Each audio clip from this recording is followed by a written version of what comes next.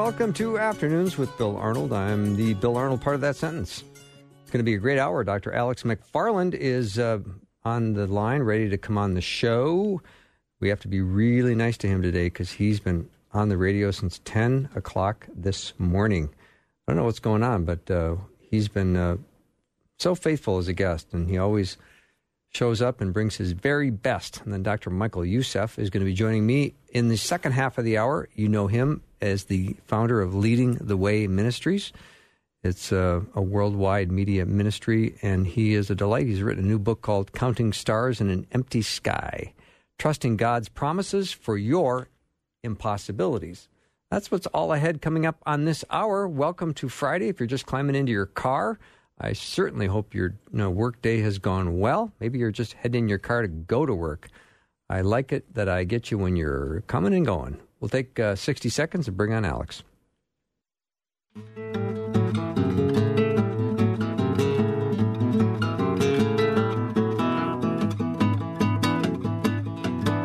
Dr. Alex McFarland is a religion and culture expert, creator of the Truth for a New Generation conference.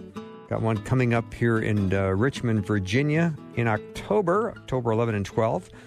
So we want to talk about that as well. But he's also authored many books, I think upwards of 20 plus, hosts a radio show. He's been on the air since 10 o'clock this morning. So he is going the extra mile, getting the Most Valuable Player Award. And welcome, Alex, to the show. Well, I think we could put it this way, that we saved the best for last. You're so smart, as Getting always. to talk to Bill Arnold on the Faith Radio Network. What a privilege. And I love when you say that. I was reading the biography of a pastor who talked about repentance and his former life, that he cannot go back to his former life. And I thought it was interesting.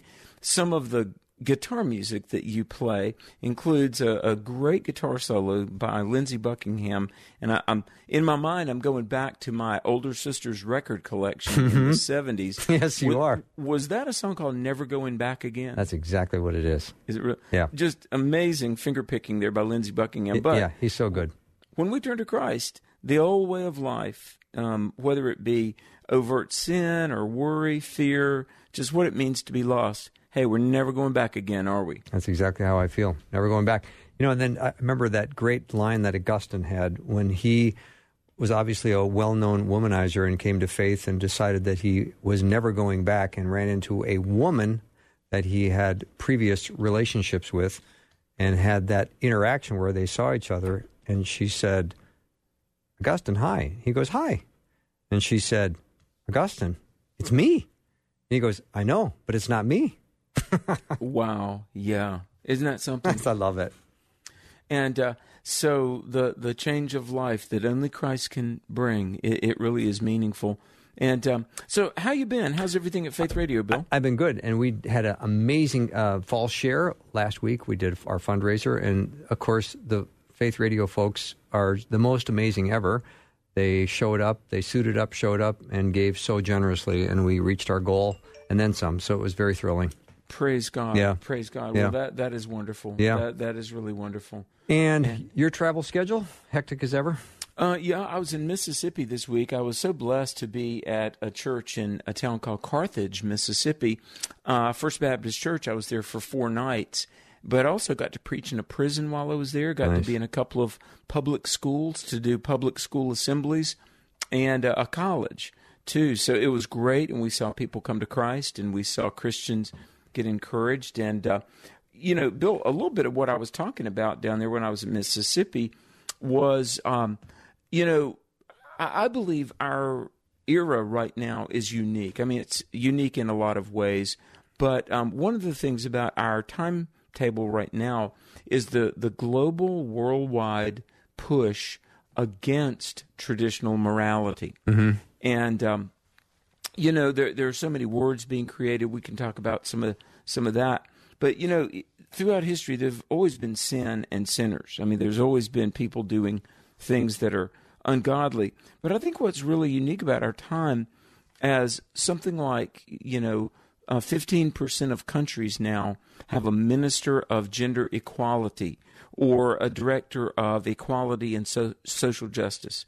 Ireland, Canada, South Korea, more and more nations have these equality ministers.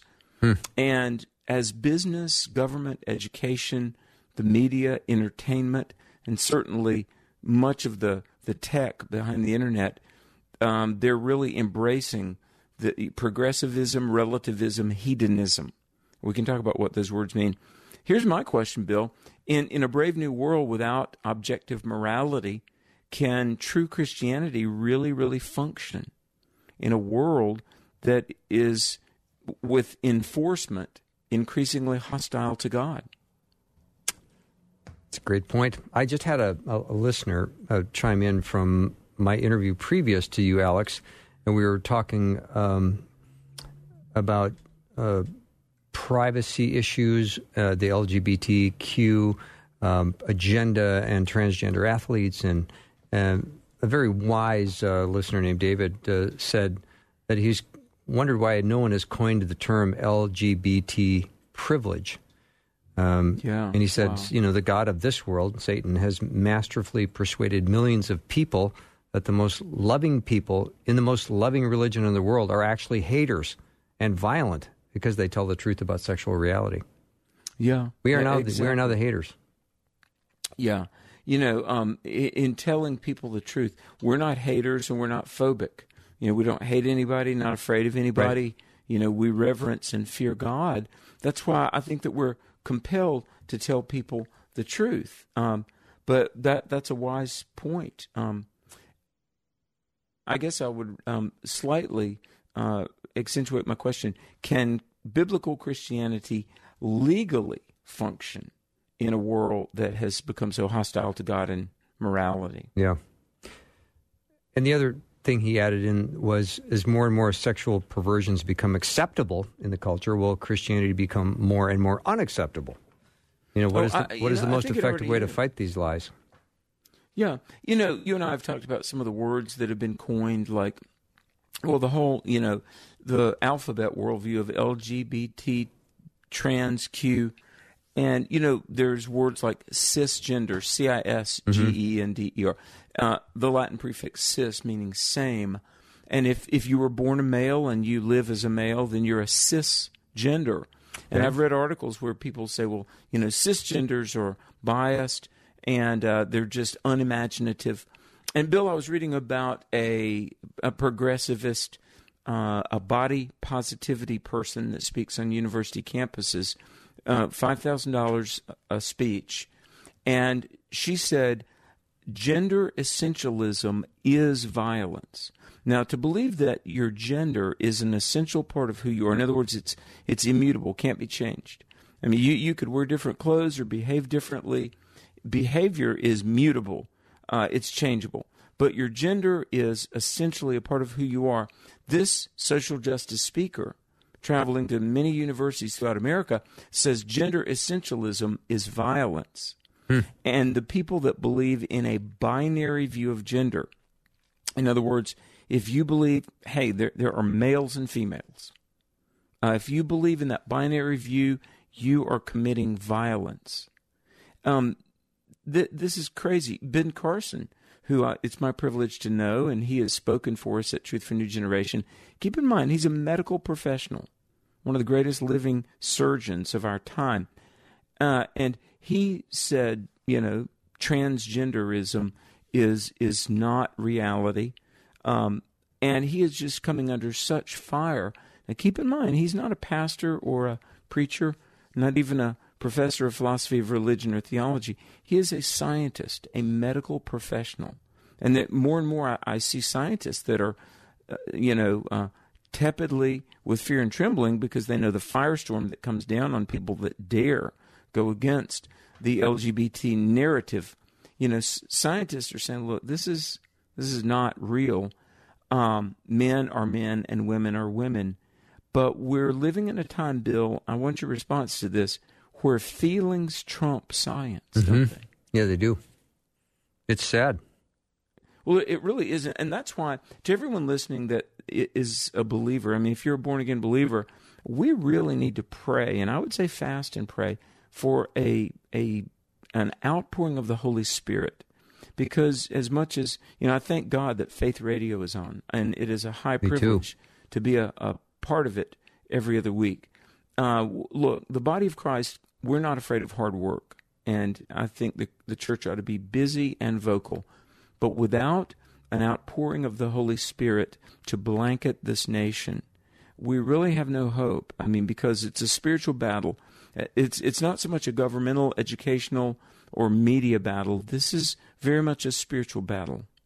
Mm-hmm. Alex, I'm going to take a little break. When I come back, I know you have a Bible in front of you, don't you? I do, yes, sir. Would you flip open to Titus chapter 3? And the verses would be 3 through 8. And I'd love for you to comment on that when we come back. Dr. Alex McFarland is my guest. AlexMcFarland.com is where you go find out and learn more about Alex. We'll be right back.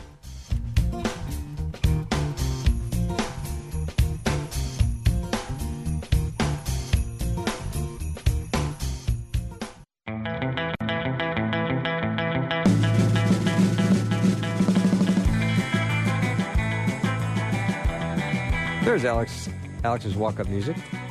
Alex McFarland is my guest. And Alex, just during the break, I had a listener, Terry, say, Galatians 4:16, how have I now become your enemy by telling you the truth? Do you know, I have that verse right here. That's I was awesome. just going to say that.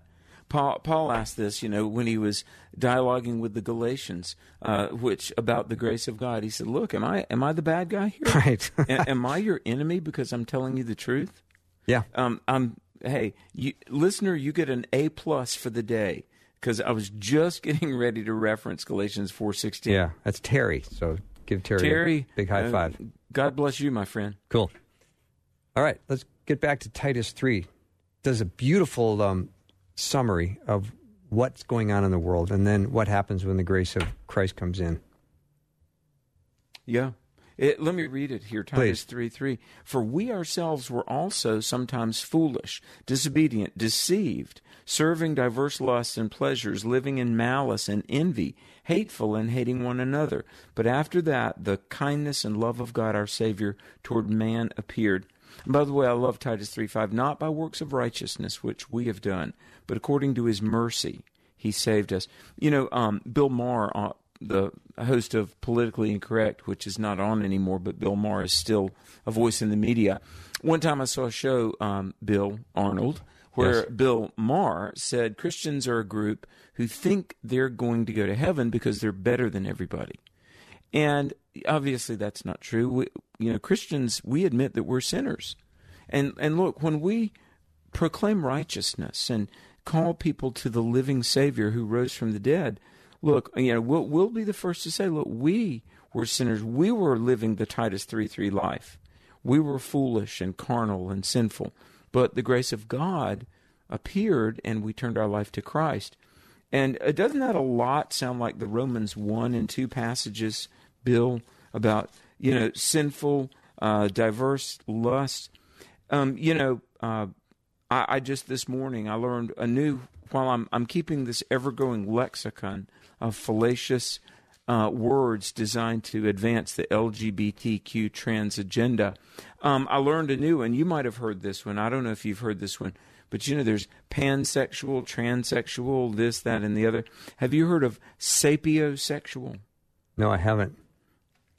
That's this is silly, but it was a famous French politician who apparently is a serial adulterer, Mm-hmm. and it dawned on him that the girls that he has affairs with were all highly intelligent. He said, like myself. Ooh. So when you're sexually attracted to somebody because of their mind, and you have relations with them because you and they fancy yourselves to be very intellectual, you are a sapiosexual. This is silly. I mean, really. But yet, to attempt to legitimize what we know in our heart is deviant behavior. People are creating this lexicon, and it sounds, very impressive and legitimate. But I think about Romans 1:22, professing themselves to be wise, they became fools. Look, I love people. Most importantly, Jesus loves people. But we live in a time of very little wisdom and very much foolishness and darkness, don't we? We do indeed. Yep, we sure do. I know it's been a rough week when we heard about the passing of the pastor in California. Very sad, to suicide. Yeah. And we don't know what goes on in people's dark, deep corners, do we? And I see that there just seems to be a lot of stress in the lives of pastors nowadays. More so than ever, it seems. But that's just my observation. What are your thoughts? Sadly, I read a stat a few days ago about the majority of people that enter Christian ministry abandon Christian ministry at some point. And, of course, you're referencing Jared Wilson, who sadly, he had really been an advocate for mental health issues, and he took his own life, and that is unspeakably tragic. Let me just say this, because invariably, Bill, the question is raised, do suicides go to heaven or hell? And, I hesitate to even speak on this. In fact, when I worked for Dr. Dobson at Focus on the Family, which I love Dr. Dobson and I love Focus on the Family, but we really weren't allowed to write or speak on this because Dr. Dobson didn't want to ever make people feel like we were never, ever saying this is an option or this is okay. But let me just say this. When we are born again and we're saved, we're regenerated, positionally we are in Christ. 2 Corinthians 5:17, we're in Christ. So there are two issues in salvation. There's sonship and fellowship. As heinous and terrible and bad as suicide is, it is bad. Nobody should ever do it. Never. It's been said that suicide is the freedom that ends all other freedoms. And suicide is a permanent solution to temporary problems. No matter what you're going through in this life, it's life. And I want to say this, Bill. Taking, murder is taking something that doesn't belong to us, even self-murder. But as bad as it is, a born-again Christian would still go to heaven. Suicide is not the unforgivable sin. Now, somebody will quickly say, yeah, but, you die and you can't ask forgiveness for having done that. But, we sin in a myriad of ways that we are not cognizant of, and that's why John 1:9 is in the Bible. If we confess our sins, He's faithful and just to forgive us our sins and to cleanse us from all unrighteousness. So, even a Christian is going to sin, but nobody should ever commit suicide. And let me just say this, and I'll get off my little soapbox, but Jared Wilson's widow tweeted out that Jared is at peace now. And I get that, I understand that, but especially to young people, we don't ever want to presume on God's mercies, and we don't ever want to say that's an option. I mean, to take one's life. I think about the martyrs. I think about the people that were in the prisons and the jails over the years, faithfully serving Christ. And, I got to tell you, Bill, when we posh, pampered Americans get to heaven, I think we're going to find out we really, the alleged suffering any American went through was minimal, minuscule, compared to the people that serve Christ, even through hardness, persecution, and death, letting it naturally come. I'm very concerned that among evangelical younger people, that suicide might just sort of become a little bit okay. I pray to God it never would. Alex, I'd like to take our remaining time and reference one of the books you've written called The God You Thought You Knew, Exposing the 10 Biggest Myths About Christianity. I'd love for you to just, tackle the myth about, a loving God's just not going to send people to hell. Wow, great question. Thanks. Somebody asked C.S. Lewis one time, do all people go to heaven? And Lewis responded with a question of his own. He said, well, against their will or not?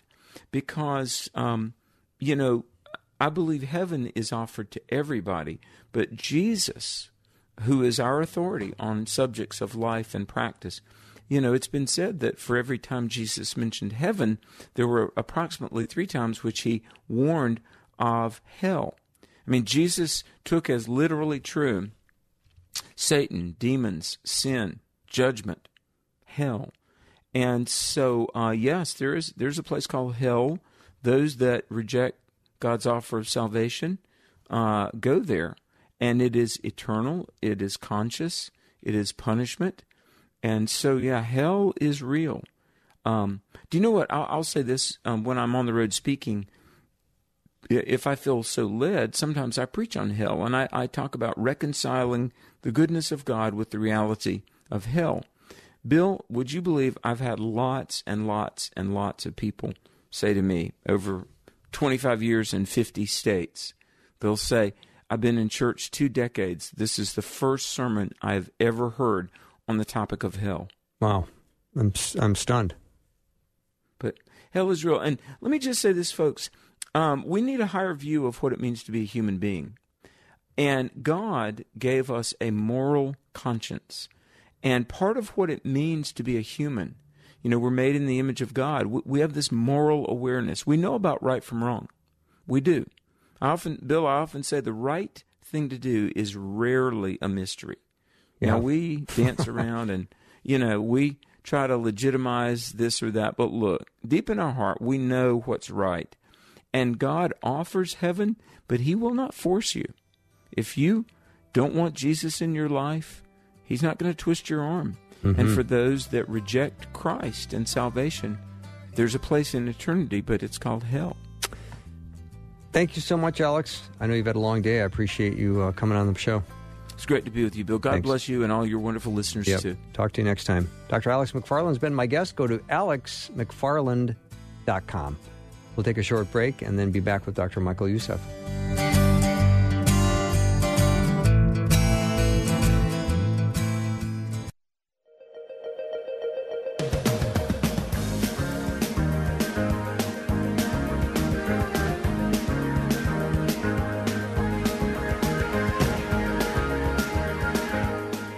Welcome back to the show. Dr. Michael Youssef is exactly the person I want to be talking to right now. He's written a book called Counting Stars in an Empty Sky, Trusting God's Promises for Your Impossibilities. Guess what, listeners? 3,000 promises for us in the Bible. And guess what happens when that season of darkness comes over or clouds roll into the sky? We seem to forget some of those promises. We need to be reminding ourselves every day of the great promises. And here to talk about that is Dr. Michael Youssef, founder and president of Leading the Way. It's a worldwide ministry that leads the way for people living in spiritual darkness to discover the light of Christ. So, Michael, welcome back. Thank you so much, Bill. Good to be with you. I know this book has been inspired. I know you have found great inspiration in writing this. Well, I'll tell you one thing. This is my 40th book, I think. I lost count. But my wife, we've been married 48 years, and she's my best critic. I love her for it. She made a statement. She said, of all the books, this is your best. I said, well, thank God. That's a great praise. That means people are going to be blessed reading it. So, for sure. I pray that this is the case, that people really, truly be blessed of God and be encouraged and learn to persevere. Absolutely. Now, you make a comparison in the introduction of your book that Abraham is a kind of a mirror of your life. What do you mean by that? In many ways, it's a mirror of a lot of believers' lives. Those who are trying to live by faith and then encounter situation and circumstances where God is silent. In fact, I have a chapter on the silence of God. There are 4 times that we kind of see God being silent, and I delineate all of these from the Scripture. And then we come. The first thing we can think, oh, God is mad with me, or God is angry with me, or this and that and the other thing, and start connecting dots where there are no dots to be connected, instead of just confidently trusting in God. I mean, one of the reasons that motivated me to really write the book is this is a microwave society. We just think because we can heat the thing in 30 seconds, we want prayer to work that way, and we want God to work that way.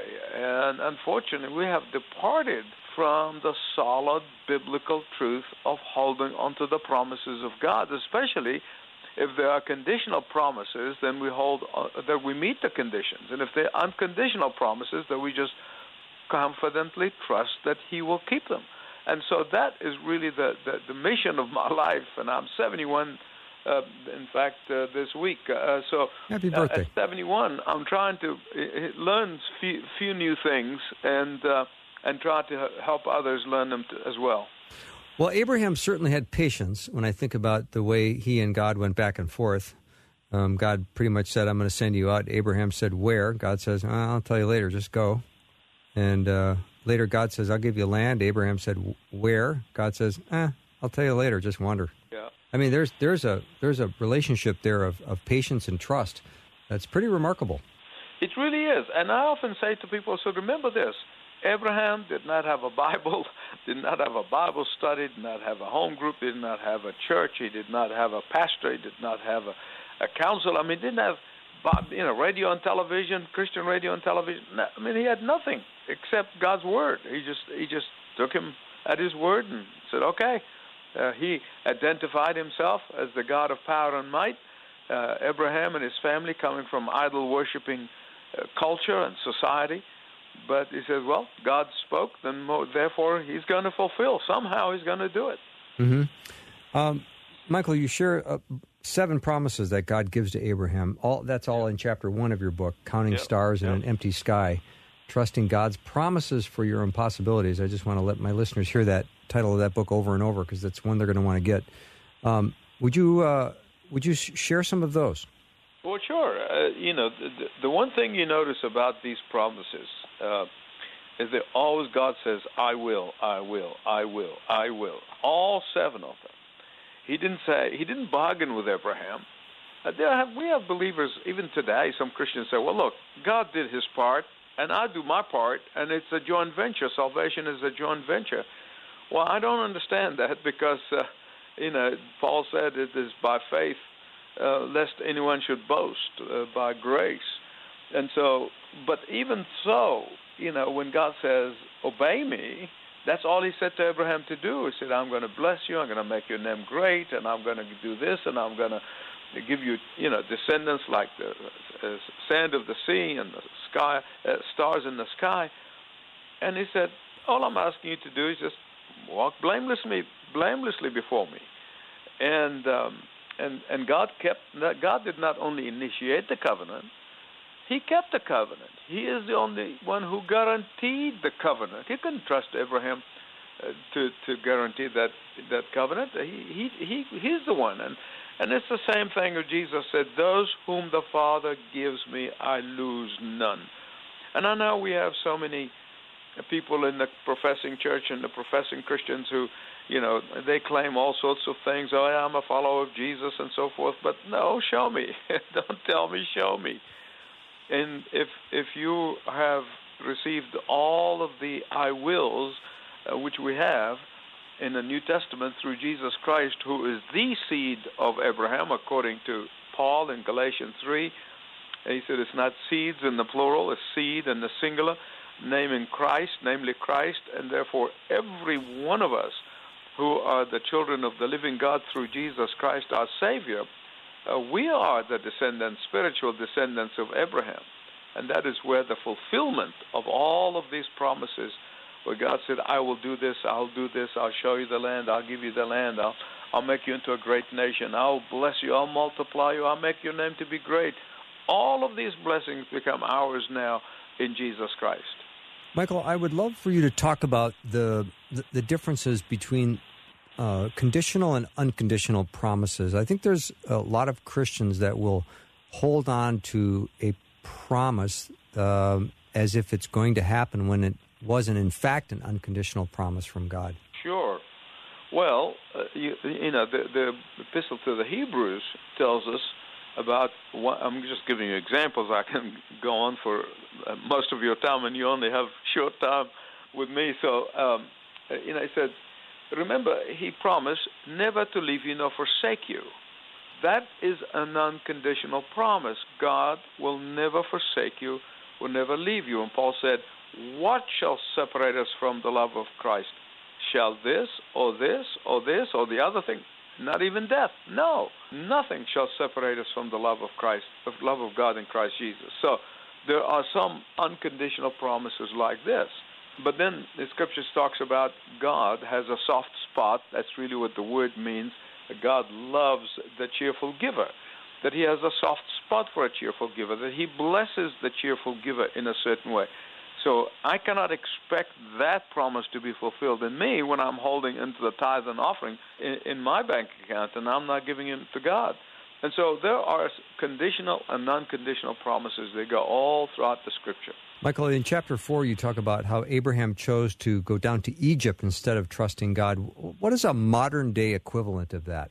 Well, that we begin to trust in our talent, our gifts, our abilities. We try to trust in the company that we work for. We trust in the boss or trust in anything. I mean, the Bible calls this idolatry when our focus and trust and absolute, our eyes are dependent or dependent on somebody or something other than Christ himself. It's Christ plus nothing. And that is where today a lot of people, we can rely on the government, we can rely on a political party, we can rely on this or that or the other thing. No. Our reliance must be in God alone. He's the provider. He is the one who blesses us. He is the one who gives us everything that we have. And that is the temptation today, especially in a materialistic, secular mindset that's dominating nature-worshipping culture that we are surrounded with it, that we begin to place our hope and our trust in something or someone, not in the living God. That really is the greatest temptation. See, for Egypt has always been that proverbial, like when Jesus talks about you can't serve two masters, God or Mammon. Those are the two rivals, and he names it. He names that God, Mammon. And in the Old Testament, Egypt always the number one rival to God. You go and trust in Egypt and the horses of Egypt and the power of Egypt, or you trust in me. And it was always a point of temptation, even way after Abraham, during the time of David, after David, Solomon, and then the prophets and the times of the kings. They've all forever being tempted to get the help of Egypt, being a powerful nation at the time. And so, I love this country. I dreamed of coming to this country, and 45 years ago, I fulfilled that dream. But I still, despite of this love, and I call myself not hyphenated American. I'm just an American, and I am totally devoted to this country. But nonetheless, my hope is not in this country. My hope is in the Lord Jesus Christ alone. And so that's the thing that we take away from Abraham. Panicking and say, oh gosh, the Canaanites are suffering the same way I do. I better get a leg up and go down ahead of them to Egypt and get myself enriched. So, Michael, what would be some warning signs that Christians are heading down to Egypt instead of trusting God? Here's what I tell my congregation on a regular basis for 35 years. It is vitally important to do this audit. And not once a year. I'm talking about daily audit, sometimes even more than once a day. Just take an audit, take a stock of where you are. Where is my reliance? Whom do I trust? Paul said to the Philippians, he said, let your moderation be known to men and needs known to God. We reverse this. We tell our needs to everybody who would listen, and we show moderation toward God. I think as we examine ourselves, Paul, how many times they say, examine yourself. Are you in the faith? Because it takes only one small step and then a few subsequent smaller steps, and all of a sudden we lose our effectiveness. Oh, we might be doing a hub of activities. It's like God calling Israel in the past. He said, you're like a vine full of foliage and leaves, but no grapes, no fruit. And so we can get ourselves into this evangelical performance mindset and run haggard and doing things but producing very little fruit. And that only can be maintained by constant self-examination. Yeah, Michael, that'd be a good title for a radio show, The Daily Audit. Amen. I like that. All right, let's talk about your book title, Counting Stars in an Empty Sky. He loves it when we count stars we can't even see, stars of his promises, stars of his blessings, stars that are ours, even though storm clouds may hide them from this view. What does that mean? Yes. There are certain, as I've already talked about, the blessings that God has promised. David said, I was young, now I'm old. I have never seen the righteous forsaken, nor his children begging for bread. But when we worry and get filled with anxiety, we're really not only doing ourselves a disservice, but we are sinning against God. So what do? Even if you can't see it, you can start thanking God for it by thanksgiving and offering. And not long ago, I am one of those blessed people that have never been hospitalized. In the 71 years, I've always been blessed by God, and I wasn't feeling well, and I was sick in bed, and I spent my whole time just praising God and thanking Him instead of complaining about how I feel. And I thanked Him for the restoration of that health that is coming, and it was, and it came. And so that's what I want people to begin to think, to thank God for His blessings. We used to sing a song in Sunday school, count your blessings, name them one by one. And the one thing that's going to lift you above the storms of life is to start counting the blessings. In all of the prophets preaching and teaching it in Israel, they always started with, even Stephen, the first martyr, he started with what God did. Look what God did. Go through them. The parting of the Red Sea, the plagues in Egypt, and look at the hand of God. They brought them across to the promised land. Always go back and count the blessings, and then begin to praise God for them. All of a sudden, whatever problem you may be going through, whatever storm you may be experiencing in life is going to look so small. That is such great wisdom, Michael. Dr. Michael Youssef is my guest. His book is called Counting Stars in an Empty Sky, Trusting God's Promises for Your Impossibilities. We'll take a very short break and be right back.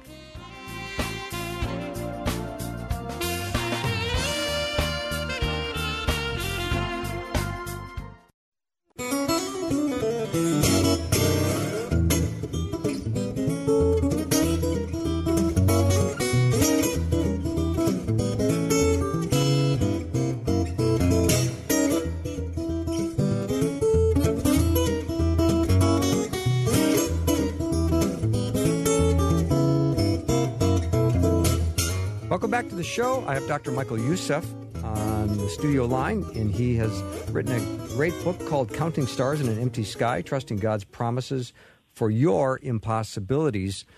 And, Michael, I just so enjoy getting to know you as well because your ministry has been so powerful over so many decades. And you came to America, again, from where? We came from Australia in 1977. I had literally escaped out of Egypt where I was born with the clothes on my back in the 60s. Those were the wild and wily days after the Six-Day War in the Middle East. And when I got out of there, and God literally took me to Australia, and initially I was coming to the United States, but the embassy closed after the Six-Day War. And I said, Lord, I knew in my heart God was bringing me. I don't know why He put that impression in me as an 18-year-old that I'm coming to the United States and I'm going to have a global ministry. But all of a sudden, all these doors are closed. And I said, well, that doesn't make sense. I know what God promised. And so I ended up in Australia. But what an amazing blessing, series of blessings that has been those 9 years I spent in Australia. I met my wonderful wife 50 years ago. We've been married 48 years. We had 3 of our 4 children born there. I went to seminary there. I was trained there. I preached and served in a church in Sydney. And then in 77, God brought us to the United States. So we are just so grateful to the Lord for every door of opportunities that He has given us around the globe, 195 countries.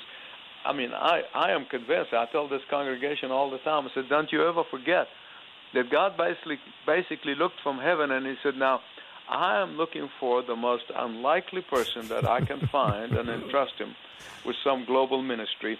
And He kept looking around and finally said, oh, I found him. He is the most unlikely guy. And there he is. Here front of the line, up. Michael Youssef. Oh, that's wonderful. But you felt like you received a promise from God when you were 18. Can you talk about some of the lessons you learned from that experience? Well, one of the things that always have been kind of in the back of my head, that my mother risked her life to have me. 3 doctors said you have to have an abortion, but the pastor saw a vision. And again, this is 72 years ago. And but she was a woman of faith. She trusted God, and she lived through it. She lived till I was 16 years old when she died. And so that was a privilege because she was my prayer warrior and a great blessing in my life. But the story basically did not make sense to me. Why did she risk her life for me to serve the Lord? All my brothers are bankers and business people. I mean, we don't have any preachers in our family. And I looked around and saw how successful they are, and I looked up to heaven and I said to God, you want me to do what? And so I said, if I run away from him and I become damaged goods, he may not be able to use me. And so I ran away from the Lord. But then he brought me back in a supernatural and miraculous way. I wrote, there's a whole book I've written about this called Trust and Obey. And so with that came, okay, God, where do I go from here? And God said, I'm taking you out of Egypt. I'm literally taking you out of Egypt. And I said, okay, I know this has to be a supernatural miracle because it cannot happen in the natural, given all the horrors of those days. And so he did. He literally performed a supernatural act and took me out of Egypt when I was days before I could have been dead. I kept trusting. I kept saying in my head, that's why this life of Abraham was so real to me. And I kept saying, I know you promised me, and I don't know when you're going to do it, but I know your timing is perfect. As the book says, I just trusted and obeyed, and he took me step by step. And some of them, to me, appear to be detours, but what a marvelous, wonderful detours have been. So all in all, I am just grateful to the Lord for his goodness and for his willingness to use even somebody like me. Yeah, amen, Michael. Okay, Abraham and Sarah, they learned something from counting stars. Would you share some of their lessons? Well, I mean, the very first thing is that Abraham obviously had not told Sarah. So the theophany, the theologian used this big word, that the pre-incarnate Lord Jesus Christ, literally with 2 angels, appeared in the tent so that Sarah can hear the news, because that's why she laughed. And she said, well, at my age, I'm ready for the nursing home, not for a nursery. And but then, when the moment she was confronted by the Lord and joined Abraham, and the Lord strengthened their faith, which they really weakened earlier. This is what I want people to know. These great heroes of the Bible, and this is the authenticity of our Bible. That anybody doubts the Bible, let me tell you how authentic that Bible is. It could have washed people up completely. It could have starched them and ironed them and wrapped them in a cellophane paper and put them on a pedestal and said, hey, you be like this. But thank God that does not happen. It did not happen. That indeed we see their warts and we see their all, so that we can identify with them. And so the Bible shows us the clay feet of Abraham and Sarah, and that is why they really are a great role model for us. Mm-hmm. What are some of the ways that listeners and believers can protect themselves from not forgetting about God's promises? I think I only know one thing. I am one trick pony. If you do not spend time in intimacy with God, mostly the first fruit of the day, when God showed me that I was lacking in doing that 30 years ago, and I cried to God and I said, please help me. I have never used an alarm clock since then. For 30 years, I don't use an alarm clock. At 4 o'clock in the morning, I'm up, spending time in intimacy with God. As you spend time with the Word of God and intimacy and prayer with God, God is going to show you. He's going to point things. And many times I'll be reading my daily Bible, and I go through the Bible every year. And the Lord says, the Holy Spirit says, this is a rebuke. This rebuke is for you. Or this encouragement is for you. Or this word of exhortation is for you. And so that is the only way I know how to stay close to the throne in order to protect yourself. You go away from the shadow of the Almighty, and you leave yourself vulnerable to all sorts of things. Michael, we just have a couple of minutes left, and I could talk easily for another hour, but God always keeps his word, but he's oftentimes not in a hurry to fulfill his promise the way we'd like. I know you could give some encouraging words to listeners that might feel a little frustrated right now or might feel a little bit like, where is God in their life? Well, absolutely, and that's why I wrote this book, and I hope that every one of your listeners will call in and get it. In fact, the reason I told our ministry team at Leading the Way, ltw.org, if anybody wants to go there, I told them, look, we're not going to, we're not in the book-selling business. Baker Books does a great job for me, and they really market the book, and they do a great job with all my books. I'm so grateful to them. But for us at LTW Leading the Way Ministry, we say for a gift of any amount, we'll send you a copy because we are in the ministry business. We're not in the book-selling business. And so we make the books available for a gift of any amount in order to help as many people to be encouraged, to lift up their eyes, and to have hope and trust in the living God, not in pop psychology or patting themselves on the back, but to know that the Word of God is an anchor and that God is our fortress, and they can be protected and insulated from the enemy's attack inside that fortress. And Michael, if you've written 40 books and your wife has read all 40 of them, I know she loves you very much. Listen, I am the most fortunate and blessed man for the past 50 years. Beautiful. And what is your wife's name? Elizabeth. Elizabeth, that's beautiful. Thank you, Michael. Named after the Queen. Exactly. Thank you so much for your powerful testimony, a life that you're living well. That is a great testimony to God's goodness and grace, and for your prolific writing.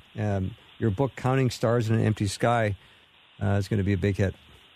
Thank you so much, Bill. Yep. God bless you, brother. Yep, God bless you. Dr. Michael Youssef has been my guest. He's the founder and president of Leading the Way with Michael Youssef. That wraps up our show for the week. Thank you so much for listening. Thank you for supporting Faith Radio. I hope you have a great weekend. As you lay your head on the pillow tonight, just know that God's working on his great plan in your life. It's now time to ring the bell. See you next week.